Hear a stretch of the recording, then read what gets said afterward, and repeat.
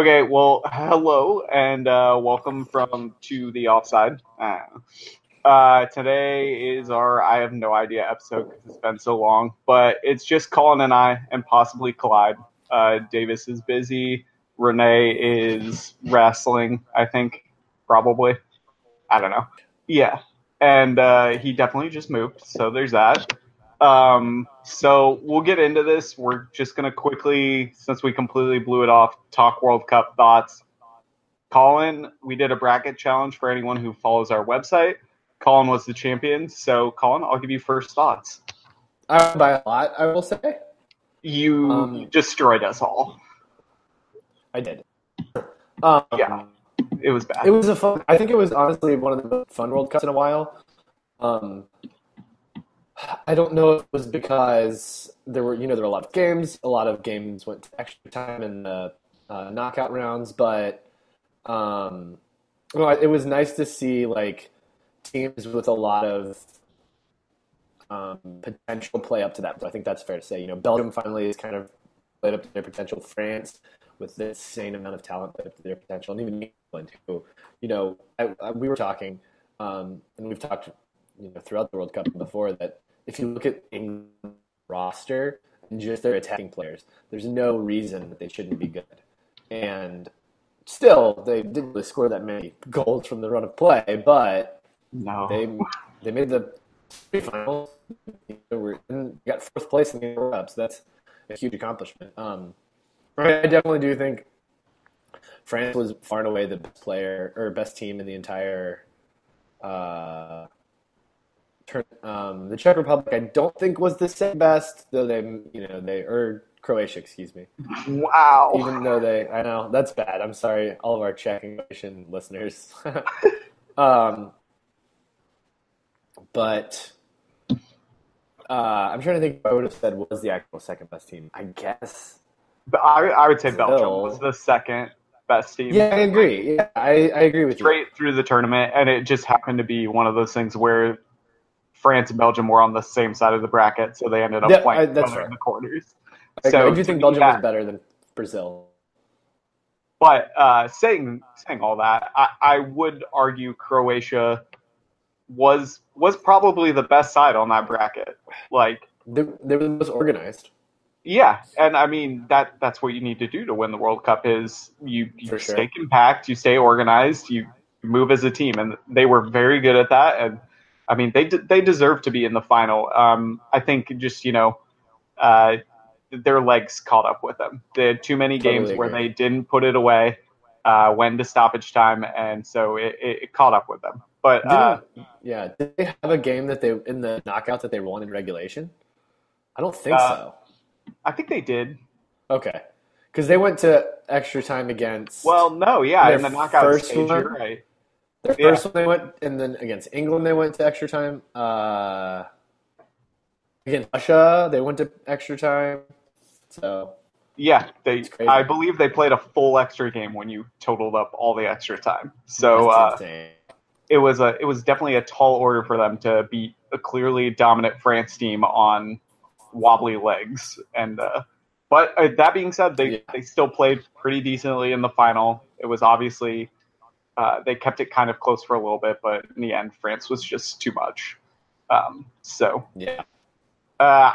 really don't have much more thoughts. It was a fun World Cup. I was really disappointed in South America. I went in big though. That's why in our bracket on South America. They claim to be the best division of soccer, but clearly this World Cup proved that UEFA is, I don't know, heads above everyone else. Or it's true. So that was kind of disappointing. I didn't really, outside of Brazil, I was not impressed with a single South American team. I don't know about you. Argentina looked just terrible.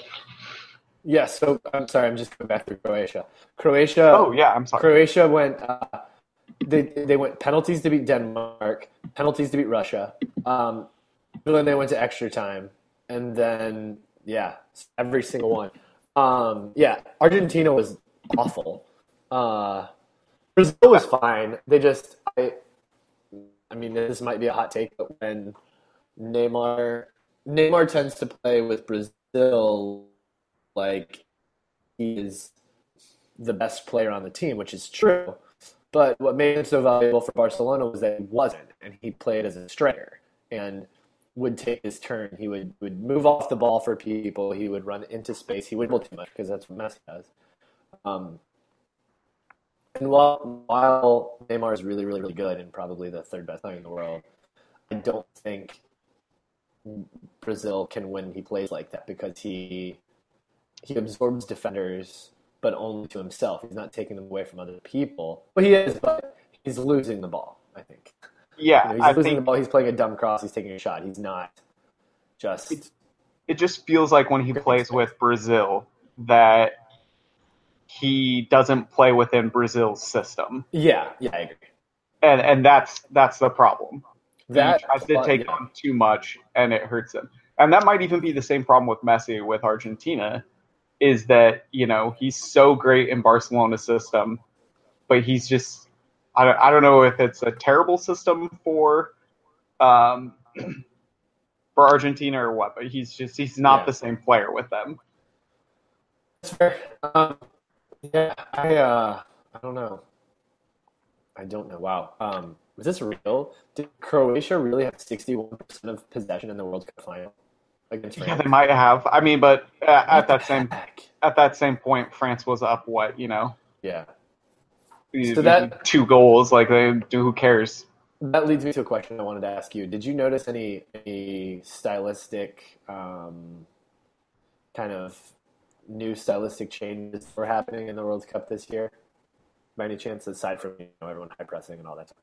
Yeah, I was going to say there seemed to be a lot of high press. I mean, that's what ultimately killed Germany. They just could not handle anyone's pressure, which was interesting and weird. I mean, I was high on Germany going into the World Cup, so that was a shocker. I was also weirdly high on Poland, and they were just awful. They were terrible. Live update, not that this will matter, but Brighton is now up 3-1 on Manchester United. Kick. That was also a terrible penalty call. I missed the call, but he went the right way. He took a very heavy touch, and it was going to go out of bounds, and the tackle came late, but it wouldn't have mattered. It is what it is, though. If you're going to slide in the box, clean tackle. But let's see. I think, like we kind of talked about with Croatia, I think the biggest takeaway for stylistic was Croatia's style was perfect, I think, for a World Cup. They stayed organized the entire time. They looked like they had fluidity. They had, I guess what really helped them is they had Luka Modric. Who completely just is a key master in unlocking other teams. He won player of the tournament for a reason. So, I mean, he carried them. He might not have scored all the goals, but they definitely would not have scored had it not been for him. So, sure. I don't know if you have any thoughts. I think you might be hinting at something we've talked about before, which is you don't necessarily need to win the possession battle to win games. Yeah, I think that's one thing I did see is that possession is not necessarily going away, but I think we're, instead of that Spanish style, because I think now we're realizing that only Spain can do that, and that's fine. But instead of that Spanish style of tiki-taka with the short passes and movement and killing you, death by 1,000 cuts, you've got teams that are organized. They move forward with the ball. They're still playing out of the back, but it's much more direct.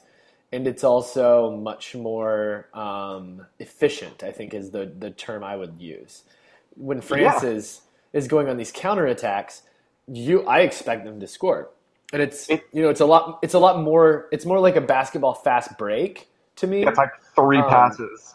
Yeah, they're using these fast breaks by getting the ball, and they're immediately looking to transition instead of slowing the play and getting organized. And I wonder, teams will counter that. I mean, teams have countered the tiki-taka. You can just defend, and if you can defend for long enough, you can win one game. And in these knockout tournaments, that's all that matters. I mean, prime example would be every time Atletico beats Barcelona.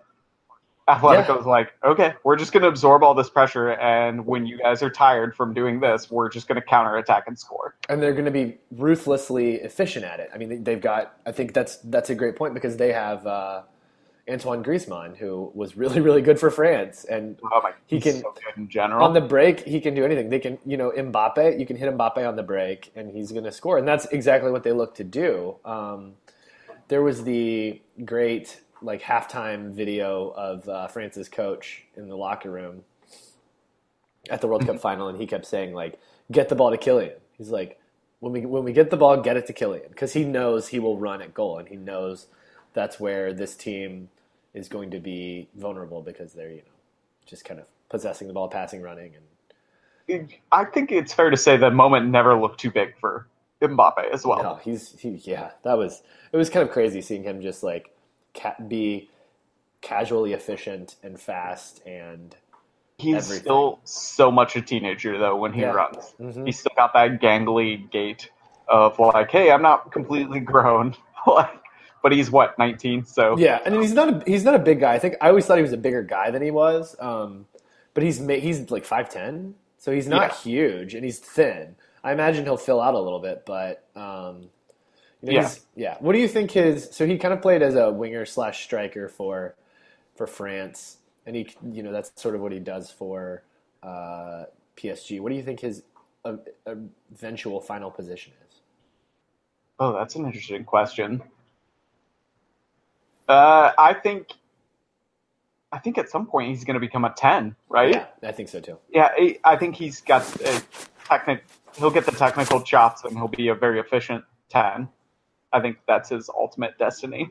I think we're seeing more, and this is a little bit different, but I think we're seeing more 10s that are playing as wingers who float into the middle. So when you have that 4-3-3, I'm not saying anything that's brand new, but when you play the 4-3-3, you can play essentially 2 6s and an 8 in that middle three. So you've got these 2 defensive midfielders, and you've got 1 8 who's going to go box to box and help link play. Yeah. And then the 2 kind of wing parts of the top 3, I think we're seeing a lot more 10s playing on that wing where they can be fast and they can act like this secondary striker that you would have in a traditional 4-4-2, the small guy, but they can also cut inside and play that creative role. Griezmann does that all the time too. So. Yeah, and it's always helpful to have an actual good, strong holding striker in that scenario. I think that's the key if you're going to do the 2 outside winger 10s. Right. Mm-hmm. All right, well, I think that can safely wrap up our World Cup thoughts. Just a friendly reminder, Davis colluded with Russia in the World Cup, so that also happened. All right, let's quickly touch on EPL transfer talk. Before we get into specific teams, do you have any thoughts about the English shortened transfer window? I kind of liked it. I the only flaw in it is that everyone else's isn't shortened because they're, unlike England, their league didn't start until today or next week or whatever. So they get to not wait. It was always weird to me that the first game of the season was always a strange time of thinking well, this game almost doesn't count because this isn't the way the team will look in 3 weeks. And now that's not the case anymore, and I think that's much better, frankly. I think this is going to put more force these teams to take the preseason more seriously, because they're going to have to be instead of using the first couple games of the EPL season to be well, this isn't what our team will look like. We're going to add a couple players if we think we're not sufficient here. This is going to force big players to play in the preseason for teams to actually be able to judge what they have and what they don't have. Which is interesting, but I think it's still dumb, like you said, that it's not the same as other leagues. And right now, as a United fan, I've been dealing with is Pogba going to go to Barcelona? And it's I thought the window was closed. What the F? You can still sell, which is strange. So it's definitely interesting. But I think it's going to be good for preseason, which will also, not that any of these English teams need more money, but it's obviously going to help them generate more money when the teams are basically like, hey, I don't care that you're a superstar. You have to go to preseason. We need to figure out what we have. Yeah. If we need to add someone, and then more revenue. So Yeah. hooray for Americans going to watch big clubs, I guess. So there's that. So now we can get into specific teams. Do you want to quickly talk about the very busy transfer window for Everton? Yeah. Everton's transfer window started out pretty silent. Excuse me. You're good. The Everton didn't really do much during the World Cup, and it was getting kind of nervous. There were a lot of rumors. I guess I should preface it by saying Everton a couple years ago signed Steve Walsh, I think was his name, the guy that was the architect of the Leicester City team that won the championship, and the thought was, he can do the same thing. He can find all these English diamonds in the rough, and then he did a terrible job at Everton. So we signed Marcel Brands from PSV to do a revamp of the entire kind of team system. How many times, by the way, this is just random, but how many times when you're quickly scrolling through an article, if you see PS, you just go, oh, PSG, and then you're like, oh, wait, PSV. Yeah. I do that all the time. And so that World Cup, there were a lot of rumors specifically about Chucky Lozano from PSV, where Marcel Brands came from. Who Chucky Lozano is still on PSV, which is very strange to me. Some other rumors floating around. Then finally, after a couple of weeks ago, they finally signed Lucas Digne from Barcelona, who's a left back. Wasn't able to break into Barcelona's team, but is a good young French left back to kind of replace Leighton Baines. They're going to kind of slowly bring him in. Excellent signing. The preseason games weren't going well though.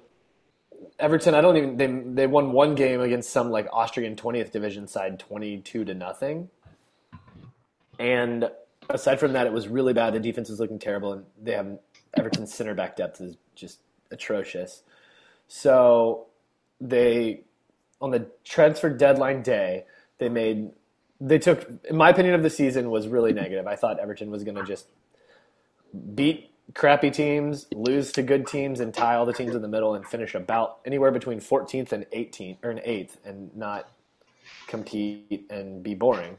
But then they make some great signings. They first signed Yerry Mina from Barcelona, center back, another Barcelona guy. With him, they got Andres Gomez on loan. Who knows if he's going to play ever, but he's on the team.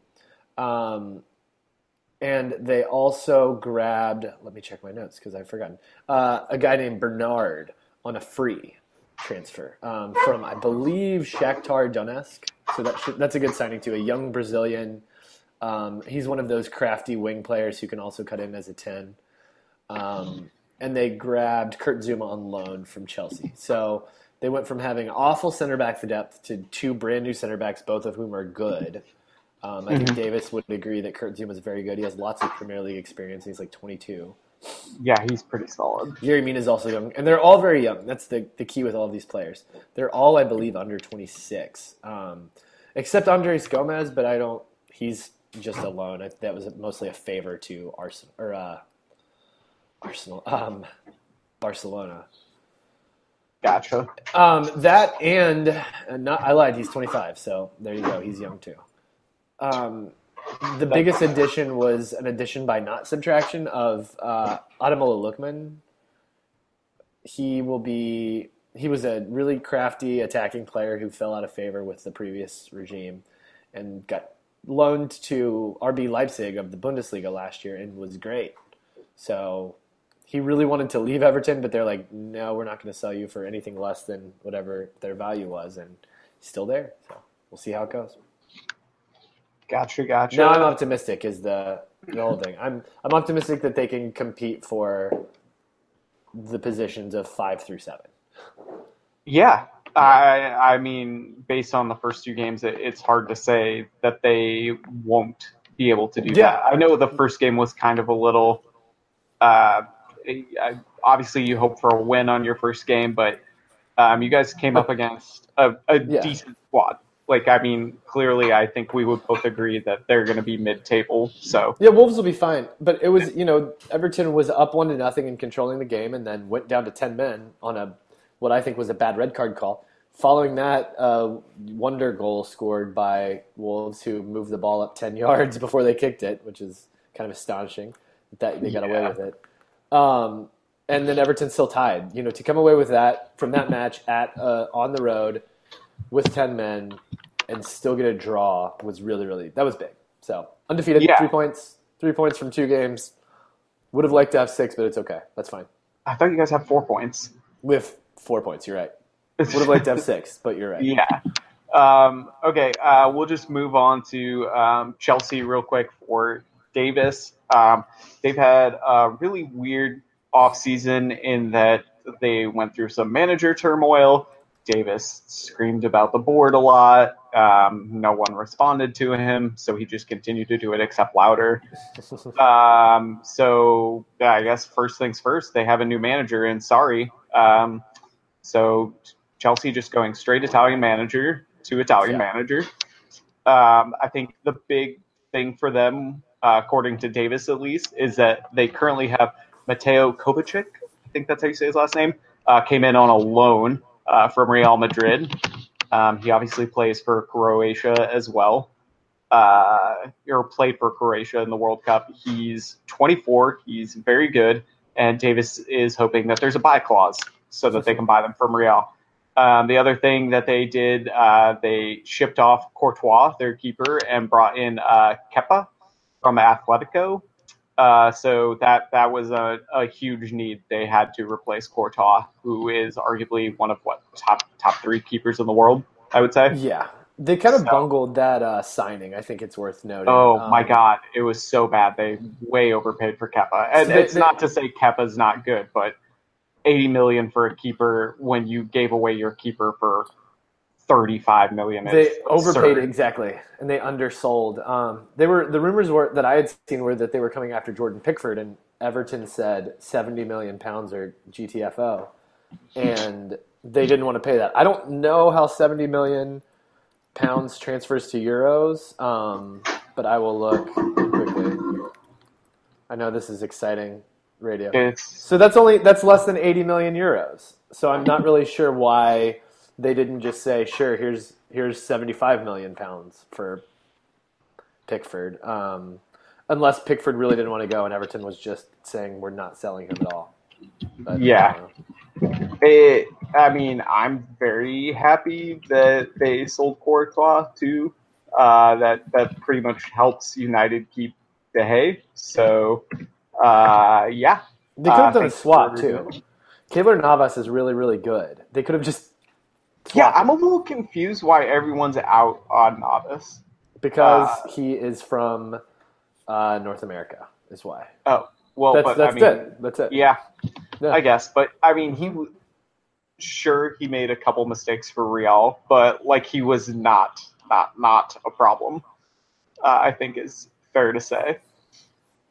Do we want to talk about City real quick? They had a pretty quiet window. Go for it. I have no clue what they did. I mean, the big move for them, and they really didn't need to super shore up their team as proven last year, was that they brought in Riyad Mahrez, from Leicester. So that was pretty much the big thing that they did. When you run away with the league by 19 points last year, clearly you don't have to shore up too much. So I would say that, they didn't really need to have a bigger transfer window. I think the thing to note about City's transfer window, though, is just that they were rumored to be in on a lot of players, and players turned them down and went elsewhere. I don't know if you noticed that, but it came up quite a bit. I didn't notice it, but I don't blame them. Why would you want to just go sit on City's bench? Yeah, I think, that's definitely a point. I'm just wondering how much of it has to do with Pep. Like, I know City's very deep and, going there means you're probably going to sit on their bench. But I wonder if players are just thinking, like, I'm not going to fit in Pep's system. Like, it's not worth me to go there, Maybe. I don't think he gets a lot of guys, though, that aren't made for his system, at least to his credit. Yeah, I think he's always been pretty smart about finding the guys who fit his system. Yeah. Like it's his system's so specific. If he were to try and get a 27 or 28-year-old and try and bring him into his system who had never played before, Yeah. I don't know how well it would work. Yeah. Pep's definitely a great manager, but he is very particular, and because of that, I feel like he just has to have Yeah. his specific players. I hate to cut City short, but I just don't have a lot of thoughts. I mean, they ran away with the league. What do you need to do? Yeah. Nothing. Nothing. Yeah, that's kind of where I'm at on that. All right, moving on, we'll just do United real quick. United had also a shockingly quiet window. Their big signing was Fred from Shakhtar.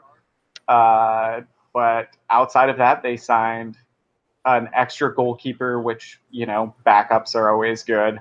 And they signed a young defender in Diego Dalot from FC Porto, but he's 19. He's not going to play.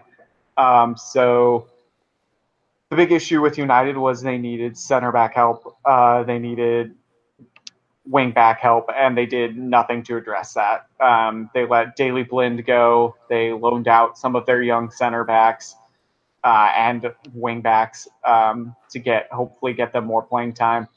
And it became an issue of Josie versus the board. And I think if anyone's listened to this podcast, when Davis goes on his Josie rants or Jose or however, I don't know anymore, however you want to say it, Davis has always said that he does not get along with the board and causes problems. And I mean, there's been rumors with United that the board was just like, no, you need to develop some of this young talent. Like, we spent a lot of money last year. Like, what are you doing kind of situation?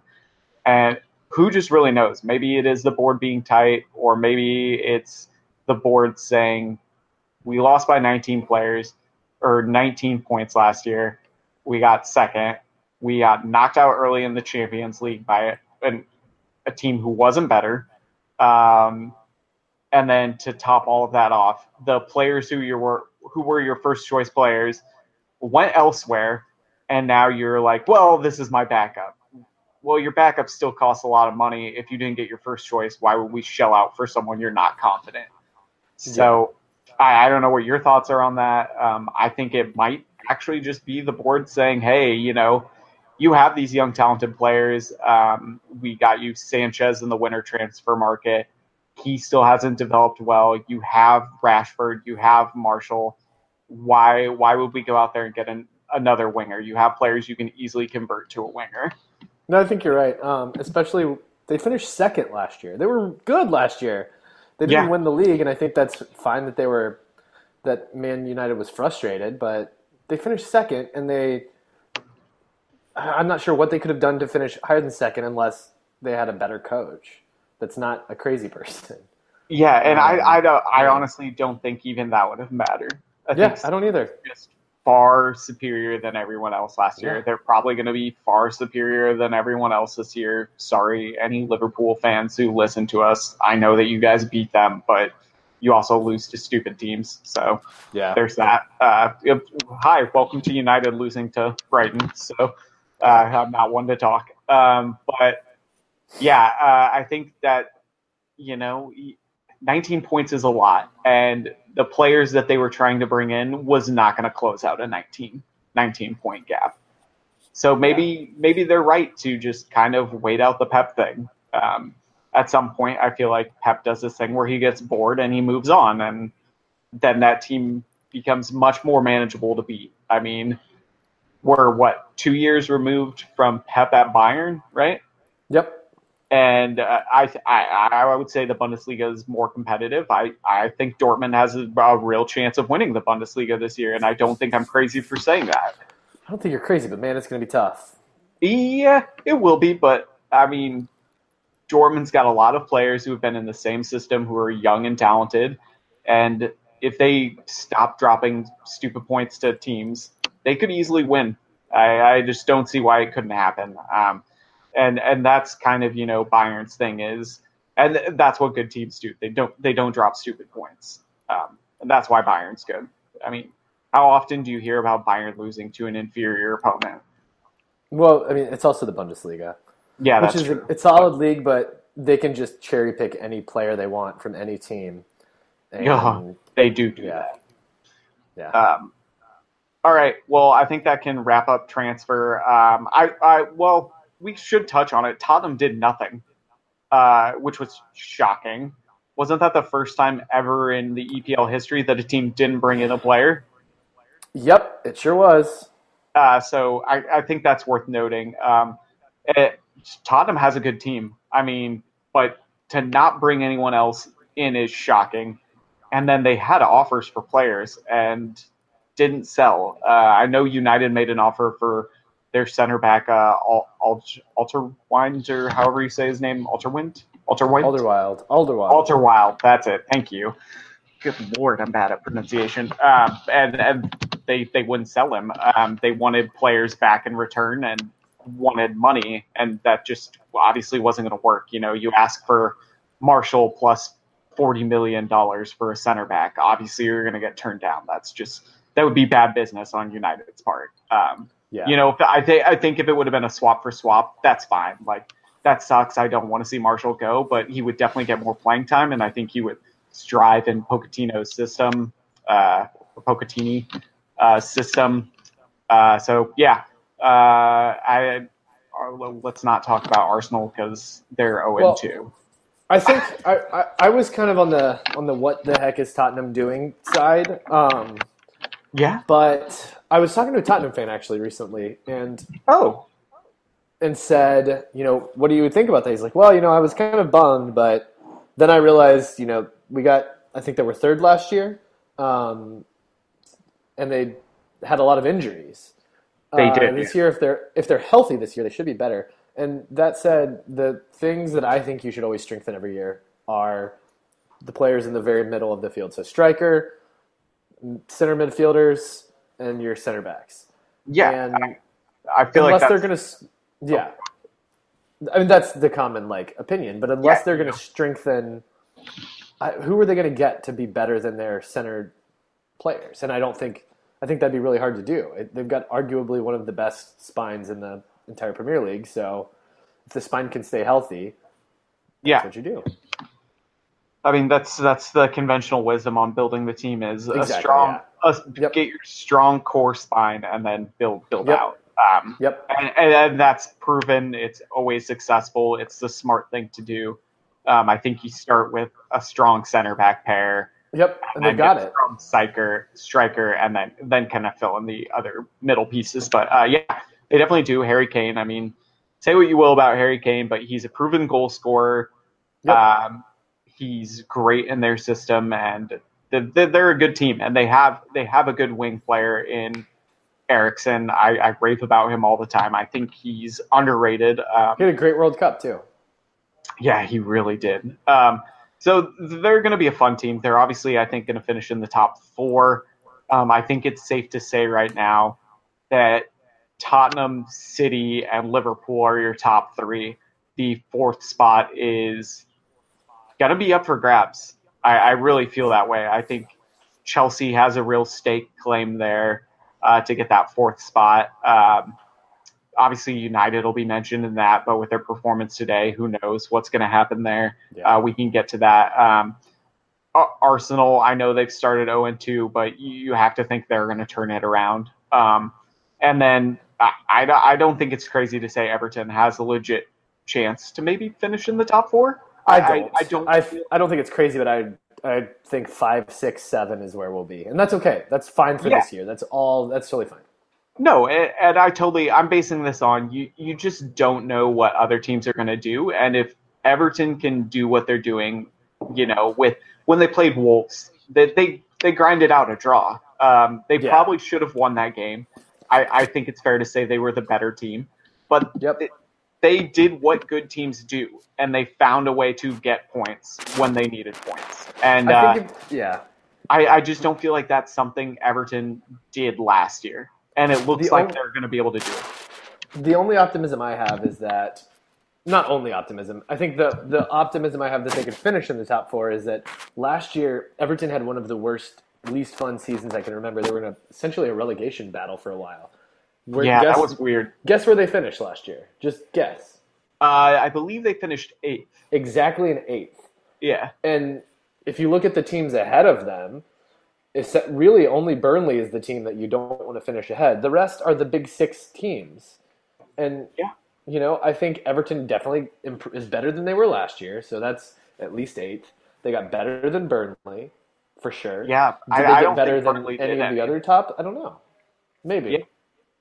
Well, it'll definitely be interesting. I mean, that's why they play the game, Yep. And I was right the first time. It is Pochettino, so not Pochettini. I feel stupid. I think it's Pochettino, but we'll let Pochettino. He's Argentine, right? He is. I keep thinking he's Italian, and that's probably why I'm adding the guy. He's Argentine. So he's a very good manager. I really think he has changed the culture at Tottenham. I don't think you can argue that. He's been a success there, and I am constantly surprised that he has not been stolen by Arsenal, Chelsea, or United. Obviously, City set with their coach, Liverpool set with their coach, but he's getting paid well. I don't know what he's looking for, though. Yeah, but I mean, or even another big team like Real could have come in and stole him with Zidane retiring. It's just interesting to me, like what he's done there. I know he hasn't won any trophies, but he's been so close, and he has completely changed that team on what I would argue is a tight budget. And he's definitely a proven developer of talent. True. So that's enough Tottenham. I know I don't think any of us are Tottenham fans particularly. I know Davis hates them, so he's going to be mad we even talked about them. Let's move into start of the season. Let's just real quick, I'll talk about City real quick. They're fucking good. End of discussion. Do you need to say anything? They won 6-1 today.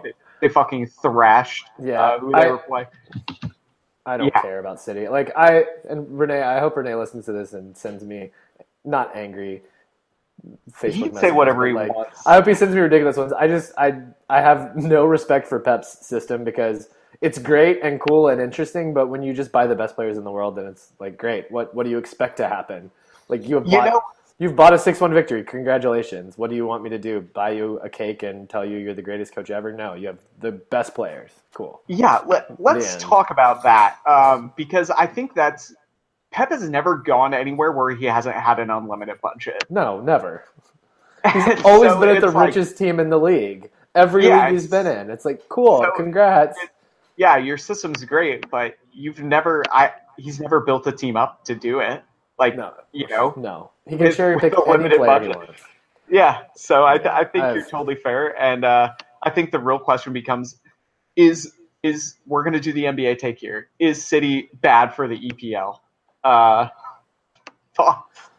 I'm happy to talk about that. I don't think it's bad for the EPL. I think it shows. I think to me it shows the flaw in the EPL system. It's great and all to have a league, and I'm frankly a proponent of this. I wish the NBA would do it, but a league where once your regular season's done, it's over, and you're like, well, this team was the best, and they won it in March. And the season went 3 more months. Congratulations, everyone. I hope you had fun watching your team, like convincing yourself that your team's relegation battle was interesting. But that was sad. It would. I mean, they've got the FA Cup that again only a few teams care about. But man, wouldn't it be more fun if there were playoffs? It would be interesting. It'd be so fun. Like MLS gets that right. I think the Supporters Shield is becoming muchly maligned because you've got idiot teams like the Sounders who are garbage for a full half a year, and they're like, we'll figure it out in September, and we'll be fine by then. We'll win up 6 games in a row, and then they do it. Let's settle down. We'll get to MLS talk, and you watch your mouth.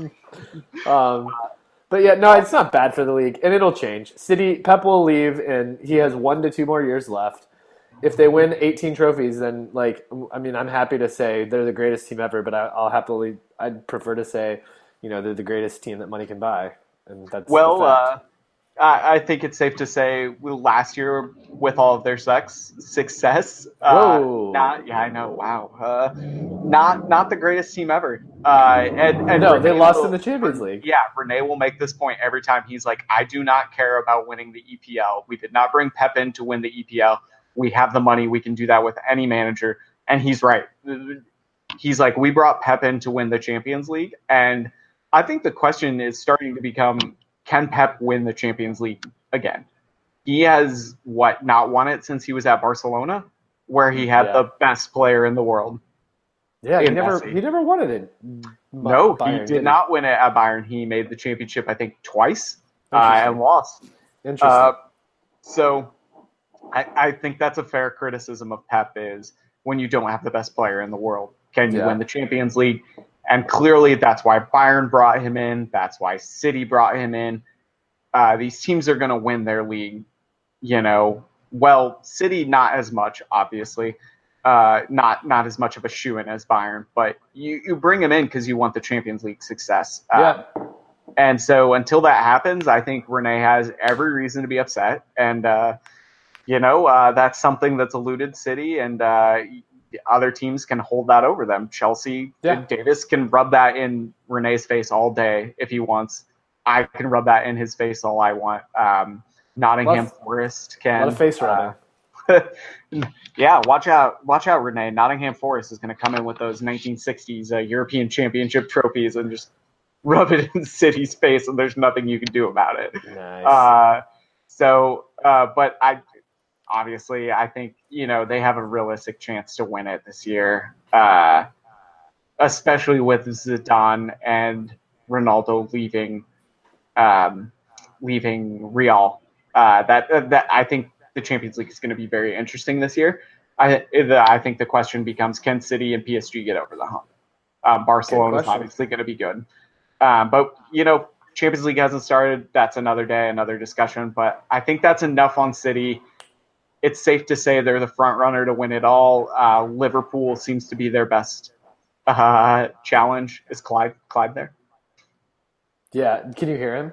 I heard clicky clickies on the floor. He's laying on the rug in the front of my back door because I'm podcasting. He just wants to be near me. Okay, so this has been Hello from the Dog Side. From the dog side. Hi, Clyde. All right, we'll move on real quick. I believe. Do you want to talk about? I mean, we've kind of touched on Everton's season. I think we've touched on them. Okay. I'm good. I'm optimistic.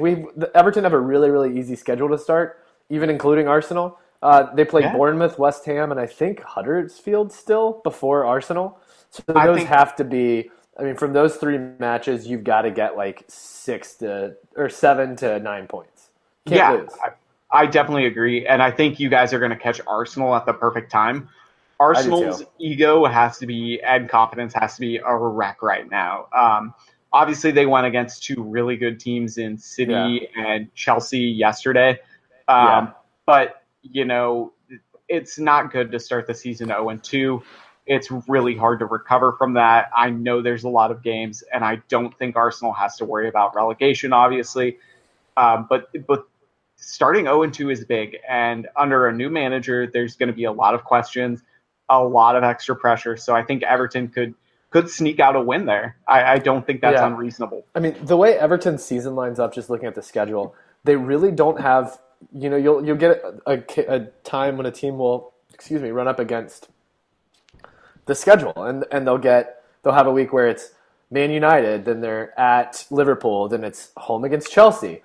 But we've got essentially the hardest stretch that I'm seeing in 2018 is Man United away, then we are home to Brighton, and then we're away at Chelsea, and then we've got Cardiff City, and then a home or at Liverpool. Those are the old French team. Cardiff. So, but that's every other week. But if you can supplement those three tough games in a month and a half period by winning against Brighton and Cardiff at home, and then finishing out with a win against Newcastle and then Watford, you can lose those 3 games. Like, you can just straight up lose those games away, and it's not a big deal.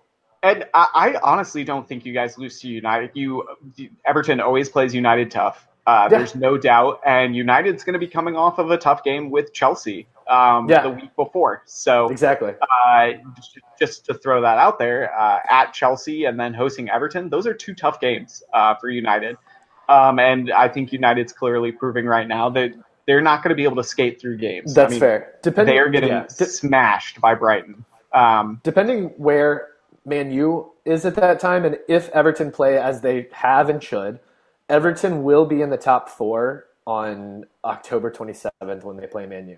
Because between now and then they have Bournemouth away, Huddersfield at home, West Ham at home, Arsenal away, Fulham at home, Leicester away, Crystal Palace at home. Like, that's one difficult game. Yeah, and I mean, the thing about Crystal Palace is, how close were they to getting relegated last year? Like a point, or was it goal differential? I thought Crystal Palace was fine last year. Maybe I could be wrong. Crystal Palace is okay, but that's a really exciting schedule. I'm pretty happy about it. Yeah, I mean, why wouldn't you be? So. Let's see. Last year, Crystal Palace finished 11th last year. Yeah, they were fine, and they're better this year. I was thinking of Southampton. That was my mistake. And we beat them yesterday. Yes, you did. So, is there anything else you really want to touch on with Everton, or have we? No, I'm good. I'm optimistic. I'm good. Okay. We've discussed City. Davis sent me some Chelsea thoughts real quick.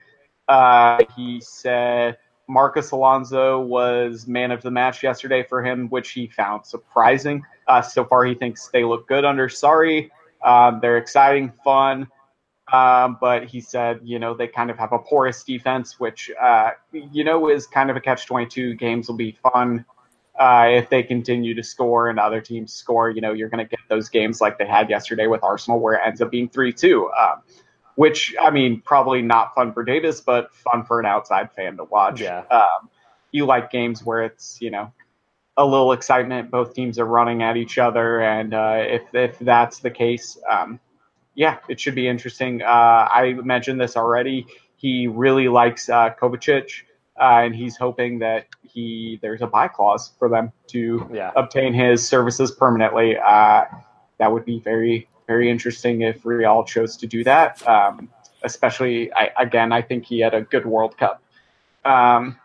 So that kind of wraps up for Chelsea. They're obviously 2-0. They're playing well. I think that they're probably going to finish in the top 4. Yeah. I think they're the better side compared to Arsenal and United right now. So they have a real chance to finish top 4, and who knows, they could compete for the top. You just never know. We can go into United right now. They're sad. People aren't happy with Jose and all of that crap. They're currently getting smashed by an inferior opponent, 3-1. They beat Leicester, but who knows if they're going to be good. I don't know. I'm just sad. We didn't do a lot in the transfer window. I don't see us being that good. I think we'll finish top 6. Do we deserve to be top 6? Yeah. But we also have a shit ton of money, so we can buy top 6. We're in the same position City is. If you're going to critique City for buying a title, you could easily do it for United because they could do the same thing if they just open their wallets. Yeah. So, I mean, just fair play is fair play. I mean, I'm going to criticize City. I'm going to criticize United for the same thing. Sure. Obviously, I think we kind of talked about this. The big news was Zidane has come out and expressed his interest in if he's going to coach somewhere, he'd like to coach at United. And there was very serious conversation about should United just straight fire Jose right now and get Zidane and bring him in. It's an interesting proposition. What are your thoughts? No, I don't know if Zidane's good. He won some Champions Leagues with really good teams, so I don't know why we would think he's good. God, I love that answer. Yeah. That's exactly how I feel. I'm just angry. I'm so angry at teams that can spend money, and Everton can now. But it's like, why should we think you're a great coach Like Zidane, the only thing Zidane did was he wasn't like rigid and didn't have an intense system. He just was like, I have good players and I will put them out there and I will say, go play some good soccer and do goals. Thank you. Bye. Be the good boys. Thank you. I totally agree. I said it a million times on this podcast, and I will continue to say it. If United go a different way, please, for the love of God, hire Pochettino. Yeah. However you say his name, I don't care. I think he would get the most out of United's players. They have young talent. Lukaku is still relatively young. Pogba's young. You have Marshall, who's young. You have Rashford, who is young. You have Bali. Lukaku's not relatively young. Lukaku is 27. 25. 25, is he? Yeah. He's straight up young. Yeah, I was going to say, he's very young. And I think that's why you go after him as a manager. You have this young talent. He has a track record of getting the most out of this talent. Yeah. I just think he would be exciting. He would also look at Ashley Young and be like, why do we have a 50-year-old man playing wingback? Like, what Ashley Young's good. Stop hating on Ashley Young. He's good. He is good, and I should give him a lot more credit. He has completely reinvented himself twice. Yeah, he's really good. But I don't see how you have Ashley Young as your wingback and compete for titles. That's all I'm saying. That's my complaint about Ashley Young. That's fair. So yeah, that I don't really want to talk about United. They're sad right now. They're a train wreck. Jose's doing that thing where it's year 3 and he's just gonna piss and he's gonna do scorch earth tactic and just piss on the board and do this and that. And probably. Yep. So that'll be fun for me, except I'm not excited. So here's hoping for top 4. I think that's their peak. I don't think they have a realistic chance to win the league. I'd be excited if they just went all out in the Champions League and that was what they were doing this year. But I also don't think they have a realistic chance of winning the Champions League. So, LOL, we'll see. Let's get to MLS. The MLS season is, 3/4 of the way finished at this point, I'd say? At least 2/3. Yeah. I think it's probably 2/3, yeah, if not 3/4. Yeah, so I think it's been a very exciting MLS year. I think the East has been pretty fascinating. I don't think a lot of people saw Toronto taking the fall they've taken. They're currently in 9th place. I know that they played in back-to-back MLS titles, and that wears the team down. And there are all these restrictions that come into place to kind of create fair play and balance. Yeah, I think that's it. But to fall that far in what I would say the East has been the weakest it's been in a while, I don't think that's an unfair statement. I still think they should be a playoff team at the minimum. I don't think the East has been weak because I think there have been some weak teams, specifically Orlando and Chicago. But I mean, right now you've got DC playing really well. New England's playing pretty good. So is Montreal out of nowhere, and Philly is playing well. Columbus is doing Columbus things. Like I think Montreal's been solid for a couple years now. You don't have those like teams like you have in the West with San Jose, Colorado, Houston, and Minnesota's been fine-ish, but Minnesota's taken big strides. It pains me to say that, but the bottom 5 in the West are just trash. They're hot garbage. I mean, I know Vancouver has 34 points, and they can say, "Look, we have 34 points. We'd be in the playoffs in the East." Cool, you have 34 points again. You get to beat up on Minnesota, Houston, Colorado, San Jose. I'd have 34 points if I could play that many games against those teams. I would say the defense of the West here is Houston should be a lot better than they are. Vancouver should be better than they are.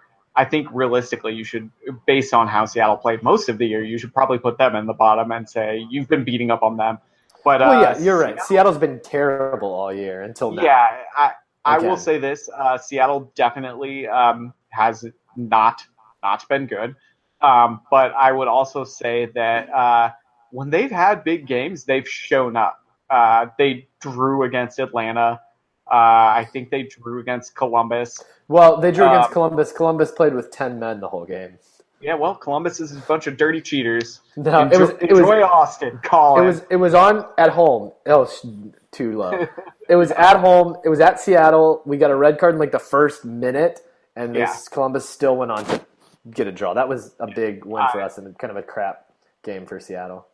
Yeah, I mean, Seattle was crap at that point, so that's totally fair. I will say, though, that they have played a lot better of recent. They're doing that thing where they're like, let's just wait it out until the summer transfer window. We'll bring in a piece. Hopefully, we can get hot at the right time and make a run. And that definitely seems to be Seattle's MO the last 2 years. And it seems to be this year as well. So the last 3 years, I guess, Seattle has chosen to get hot at the right time. And that goes a long way in a playoff system. Yeah. You don't have to win it if you can get hot at the right time and play through. So, I mean, we can get more into Seattle, but do you want to talk about the Crew and Save the Crew, where that's at? I think we've kind of talked really. about. Yeah, it's been kind of a sad week for Save the Crew. So yeah, I'll jump. On. I'll quickly get into it. I've talked a lot about it a lot of places. So where they stand right now is Austin has voted to negotiate and execute an agreement with the Crew owner for a stadium in Austin. So that means we're using in Austin pretty loosely. It's pretty 10 miles outside of downtown Austin. Yeah, which is far. Which is absolutely ridiculous because that's been one of his biggest complaints. The Crew's PSV, or isn't that it? PSV's complaint is, we're not downtown Columbus. Yeah, the stadium. But Columbus is 2 miles from downtown.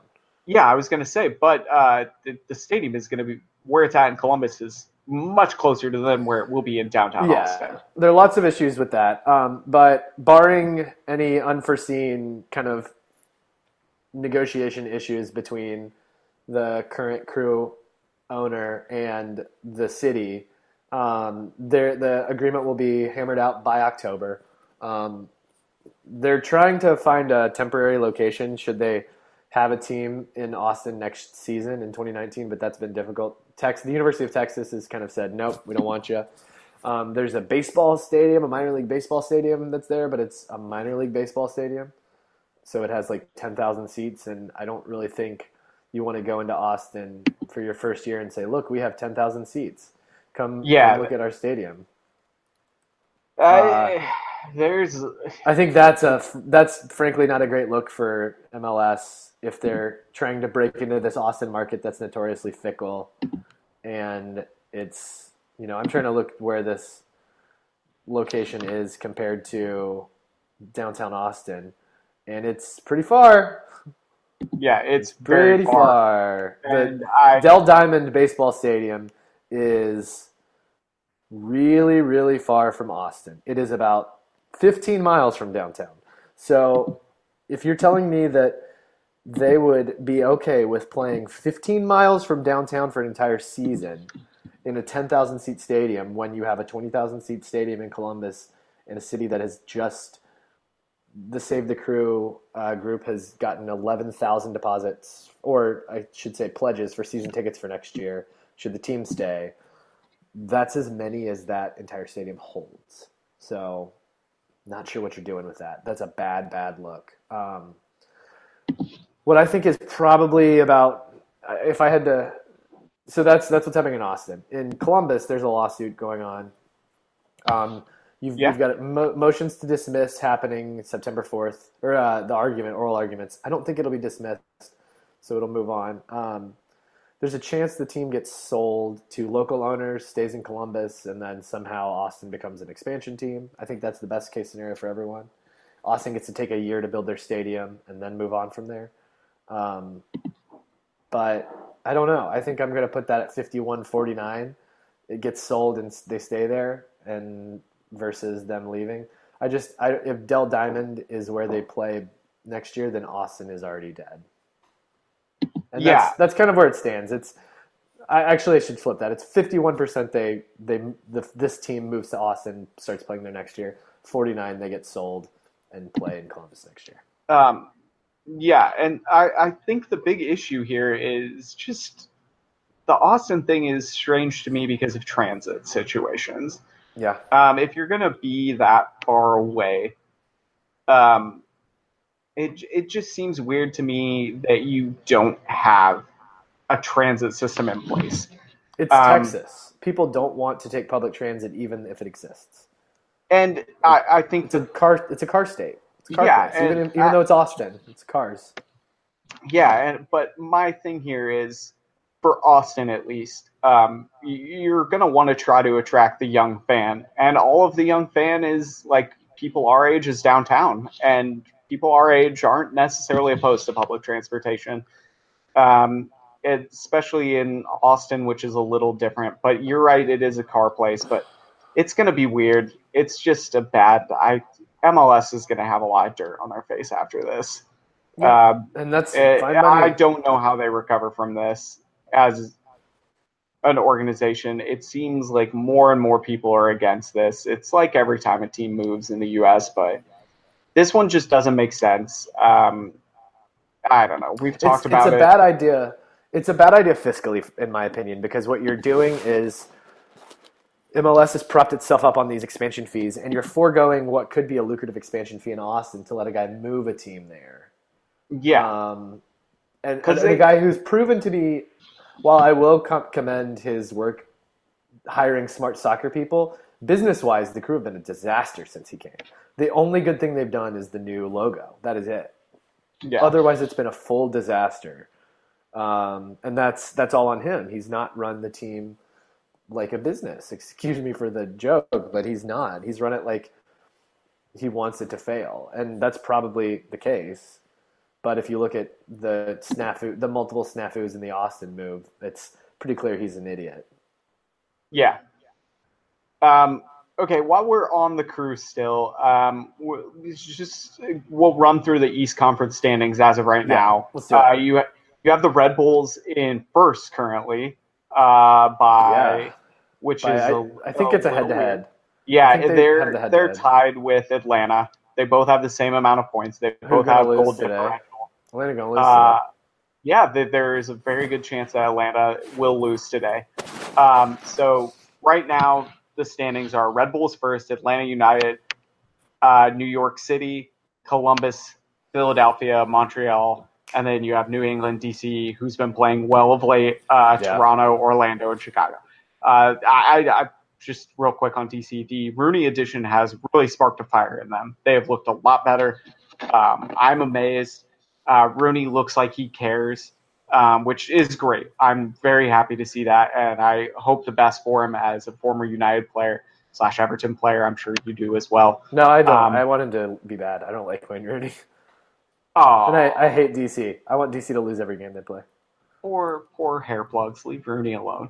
Nah, I hate him. I hope he dies. No, I don't hope he dies. Whoa! I went too far. Too far. Yeah, wow. He just went for it there.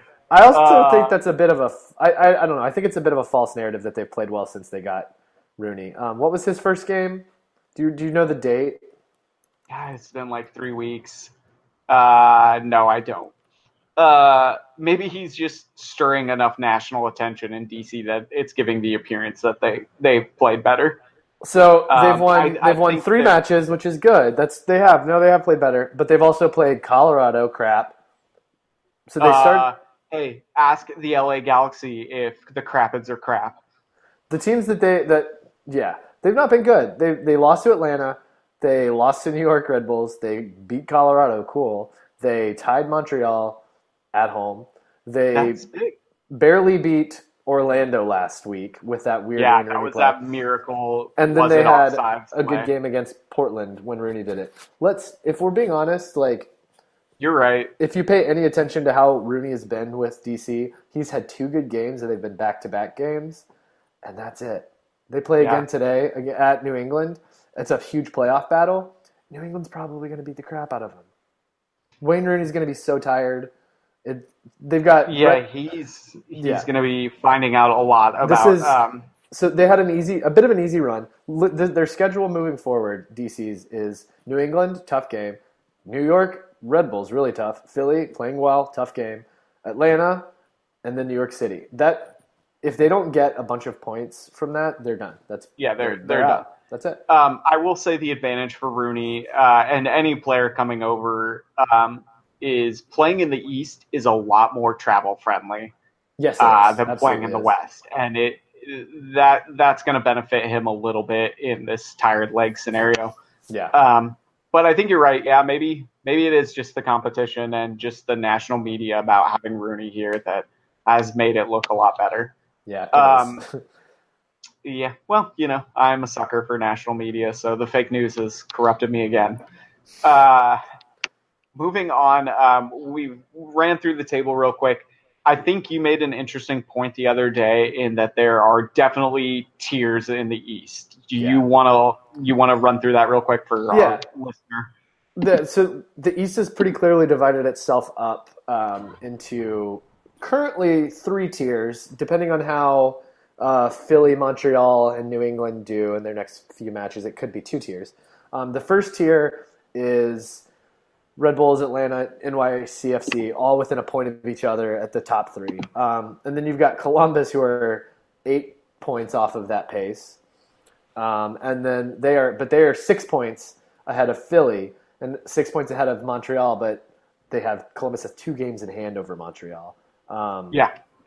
And one thing to say for DC is DC has played 5 fewer matches than Montreal. And they have 9 points and back. that goes into the tired Rooney legs theory, is that at some point these games are gonna catch up, start clumping together, and that makes a huge difference. I think there are 34 games in the season, and that being the case, 34 games. So that means they have to play 13 games while Montreal have 8. Yeah, and Columbus have 10. Columbus have 10 to get to more or less to get to 50 points. 50 points would be fully safe. I think 47 is probably safe in the East. I think it is too. I think Columbus need like 3 to 4 wins to make the playoffs. I think if you're Columbus, you want to stay in the top 4. Yeah, you do. Preferably 3, so you can host. Yeah, they need to get to 3. Just avoid Atlanta in the playoffs. Avoid Atlanta. If you stay 4, you're fine. You get to host the 5. But I'm not worried. Realistically, I'm not worried about any of the teams 5 through 11. So if Columbus is going to lose to one of those teams, then they probably deserved it. It'll be a home match as long as they can stay in 4th. I'd rather be 3rd, but whatever. I just want to avoid Atlanta in the second round. Yeah, I mean, that's huge. The good news is the second round is a home-and-home series. So anything can happen in that. We've seen it before with these home-and-home series. If you can, grind out a 0-0 draw if you're the away team and then come out firing when you're home, you can steal that win and move on in the playoffs. It happens all the time in the MLS playoffs. And, I don't see any reason it wouldn't happen again. I do want to mention one thing about the Crew before we. I'll wrap up with the Crew and then we'll move out west and then we can finish up. So they're playing pretty well this year, despite lacking some production from the Wings. The Wings have been terrible. One thing the defense has been really, really good. So if Columbus can kind of get their offense scoring, then I think they're going to be a force to reckon with in the playoffs. And the thing I want to mention is that despite Giassi Zardes clearly being about equal to, maybe not better than Ola Kamara, and definitely not as good as Kai Kamara's season. We drastically underrated how good Zardes is. No, I didn't. I didn't underestimate it at all. I didn't say you would be happy if there were 10 goals. He has, 16, 15? So Zardes has 14 goals right now. And the most goals he's ever had in a season is 16. That was his great year when he was the future of the U.S. team. That year he had 11 expected goals, which means he was pretty lucky for the whole season. This year he has 15 expected goals and 14 goals, which means he's scoring the goals he should. He has more XG. His XG is higher this year than in his best other season ever. So I think to me it's pretty easy to say that Giassi Zardes is having his best year ever right now. So the Crew have gotten a player playing his best year ever in a trade for another player who is not playing his best year ever. And that makes me happy. Yeah. Yep, that's it. Crew will probably make the playoffs. I hope they stay in Columbus. Oh, they're definitely going to make the playoffs. It would take an epic collapse for them not to make the playoffs, I think. I don't know. The Columbus is a late season team, too. They usually are good to start out. They have a big lull in the middle, and then they go on a run at the end because the coach does a lot of squad rotation, manager, and Berhalter, I think we can safely say Berhalter is a top 5 manager. Oh, yeah, for sure. For sure. That's would be silly to say anything else. While we're on the East real quick, we'll talk about Atlanta United for Davis. They're good. They're good. Their leading goal scorer has scored more goals than some teams. Mm-hmm. So he's going to set the goal record this year for MLS. Joseph Martinez, for anyone who doesn't know, is an exciting player. He has 26 goals, which means he has currently scored more goals than, let's see. Oh, never mind. No one now. Nice. So everyone has finally surpassed him. The lowest goal total in MLS appears to be 31, which is something the Crew have only scored 31 goals. So, what's the Crew's goal differential? 2. Yeah, not great, but not terrible. Yeah, I mean, if you're gonna grind them out, they're grinding this year. That's how you're gonna do. So there's that. So yeah, Atlanta's very good. You rightfully mentioned. I think most teams in the East kind of want to avoid them in the playoffs. They're very good, but they seem to be. Maybe I'm crazy in saying this. Does it feel like they're kind of faltering right now? Which team? Atlanta? Atlanta, yeah. No, they're not. They're fine. They drew with Toronto the other day. Toronto's fine. Just worry about that. Joseph they drew with Atlanta, obviously. They drew with Seattle. Joseph Martinez is probably going to tie the MLS season goal record today against Columbus. Which is insane. 27. Yeah, he'll hit 30 this year. It would be very strange if he did not. Yeah, he'll hit 30. Atlanta's fine. They're playing well. Their defense is still a weak spot. I know people disagree with that, but I think their defense is still pretty weak. You just have to be prepared to concede a goal, and if you can not let that get to you, you're fine.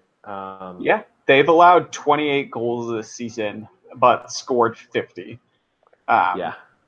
So, just for reference, 28 goals allowed is right in the middle, I would say, for what teams allow. I think that's skewed a little low because of how their possessions, which is great and fine. But, it's still not great. Columbus has given up 29. I think Columbus's defense is better than 29. And I think Atlanta's defense is worse than 28. Yeah. It's tough to say. Like you said, they get up a lot, and once you do that, I do want to check quickly the team expected goals against. I think that is more indicative of me to how good the team is. Columbus's expected goals against is 25, which means they've gotten pretty unlucky.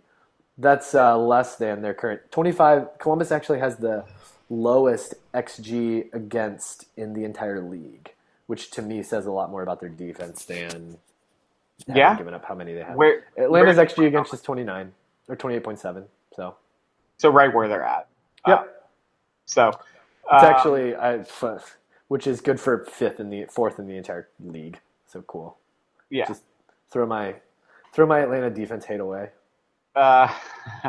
Well, maybe. I mean, you last year said that their defense was a weak point, and they got knocked out early in the playoffs, and so you just again the playoffs are a wrinkle in this whole thing. You just don't know where someone is going to end up. Yep. So let's go west. Let's do it. We're just taking forever. I know, yeah. We'll run through the West standings real quick. FC Dallas is in first place, Sporting Kansas City. LAFC, which has been a surprise, Real Salt Lake, the Galaxy, Portland, Sounders, Vancouver, United, Dynamo, Colorado, San Jose. Obviously, you can write off pretty much everyone, the last three, that Dynamo, Colorado, and San Jose are a dumpster. They have no chance of making the playoffs. I would throw out Minnesota United and Vancouver, but they're both kind of streaky teams, and if they can put something together, they could sneak into the playoffs. I agree. God, the Galaxy are bad. I hate to do this to Renee, but they are just awful. They got shelled yesterday by the Sounders, 5-0. I don't know if I actually agree anymore about Minnesota because they're 8 points out of 6th, and they only have 9 matches left. So they have to average. What is their PPG this year? 25 over 29. Like 1 point something. It's 1.16. So I mean, that'll get them to the 9 points, but that means they would just be tied. So I think they're probably done. Yeah, you're probably right. Vancouver's kind of in the Vancouver's got 5 more points than them. Vancouver's still in the games hunt. left. Yeah, they're in the hunt. Yeah. And Vancouver will have big games. I think they still have games against Seattle and Portland, and obviously for Cascadia Cup implications as well as playoff implications. Those games will mean a lot. But yeah, no, Galaxy, their defense is bad. I know yesterday is kind of an outlier. They had no DPs play. It was an away game, but you cannot lose 5-0. Yeah. Yikes, that was scary. They've also played really poorly against bottom teams. They drew Colorado the other day when they just needed to close out. Their defense is porous. And I just don't know how they hang on to a playoff spot. Yeah. And I'm not trying to be rude to Renee, but they've just not looked good of recent. On the inverse of that, we have touched on this. Seattle has found form and is playing really well, which goes against me saying that I was out on this team 2 months ago. So I guess I'm going to eat crow here and say I'm back in. I have raved this year about their youth development. Their youth development has been very good this year. They have won many tournaments for youth development, and it gives me excitement about their future going forward. But it appears that the Rio Diaz Ladero combo is just friggin' terrifying. Those two play very well together, and Seattle has played very well against good competition. So I think they have right now, according to 538, they have an 80% chance of making the playoffs. And I think they do it. What they do in the playoffs is yet to be seen, but they beat an FC Dallas team last week. So that was a big milestone checkpoint for them, was to see how they played in that game. Sporting Kansas City is boring as hell. Can we just say it? Yeah, they're boring. I don't like watching them play. I hate it. They're good, but they are just not fun to watch. I think that's fair. That's not really mean. Acknowledging they're good. Yeah, LAFC, I think we mentioned, has been a shocker. They have played really well. They're going to be in the playoffs, and I honestly think they have a real chance of winning the West. With all their attacking, they do. Yeah, they have a solid keeper. That helps. Their defense can be kind of poor because their keeper makes up for it. He does, yeah. I bet they're. I'll have to check that out. That is a big problem for the Galaxy. I do not think Bingham is good. I think he's fine. Yeah. The couple games I've watched from the Galaxy, I have not been impressed with his keeper play. But that's just me. I haven't watched every single game. Renee probably has better in-depth thoughts about that. I think. Oh, interesting. I don't really know if we want to talk about the West too much. I do think it's the worst conference overall. I just think, I don't know. Its bottom is bad. The bottom is bad. The middle is solid. The middle is fine. I think 7 up you can say is fine. I also don't think the top is particularly strong. I think that's the big difference. The top 3 in the East, even the points are similar, are far and away the top 3 in the entire league. And then I think I would personally put Columbus behind probably those top 3 from the West. And then, I think that's fair. And then I'd have Columbus at 7th in the league, and that actually is exactly where they would be with points. So there you go. Yeah, I think Real is kind of the outlier here in the top 4 for the West. They've obviously played 2 more games than Seattle, 3 more games than Portland.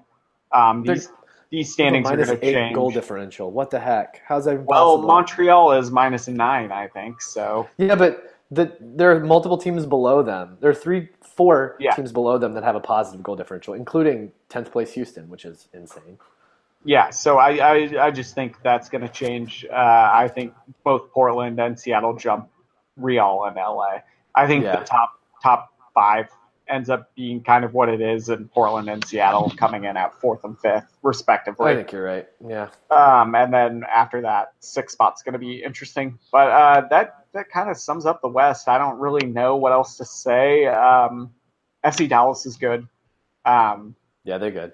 They're still going to lose in the first or second round of the playoffs, but they're good. I will say, yeah, getting rid of what's-his-name was a shocker to me. Why can't I think of his name? Help me here. He was kind of the heart and soul of that team for a long time. Mauro Diaz? Is that who it is? Yes, I want to say. Let me double-check that. I don't want to be wrong. I'm right. I was right. They got rid of him in July. Yeah, I was blown away by that. He's only 27. Yeah, it was crazy. So I don't know how that's going to help them going forward. I know. Nope. Yeah, I just don't know. So there's that. I think we can safely wrap up this podcast up. We've gone a long time. United lost, so there you go. It's been a while. Yeah. Manchester United, absolute poop. There are going to be calls for his head. So they lost 3-2. The chants for Josie being out are going to be loud and strong. So there's that. Josie out. Yeah. So that's it for me. Do you have any final thoughts? I don't. Go Crew, save the crew, stay in Columbus. Please don't leave. Davis, do you have any final thoughts? Oh, well, you guys, I just want to throw out there that all the Red Sox players are doing steroids, and, we're a bunch of cheaters, and we're going to get knocked out right away in the playoffs. That has nothing to do with soccer, Davis. So that was a little weird. Yeah, I just shocker. He's probably right, though. It was hot. Mookie Betts and Martinez are probably doing steroids. He's probably right. So I think that wraps it up. So thank you from all of us at Hello from the Offside. Hopefully we'll have a full group coming soon, and hopefully we'll pick this back up for our single listener. It's whoever's mom it is. It's Opal, right? Opal's a big fan? Yeah, I'm sure. So that's exciting. So, thank you, everyone. And, yeah. Goodbye. From the offsides.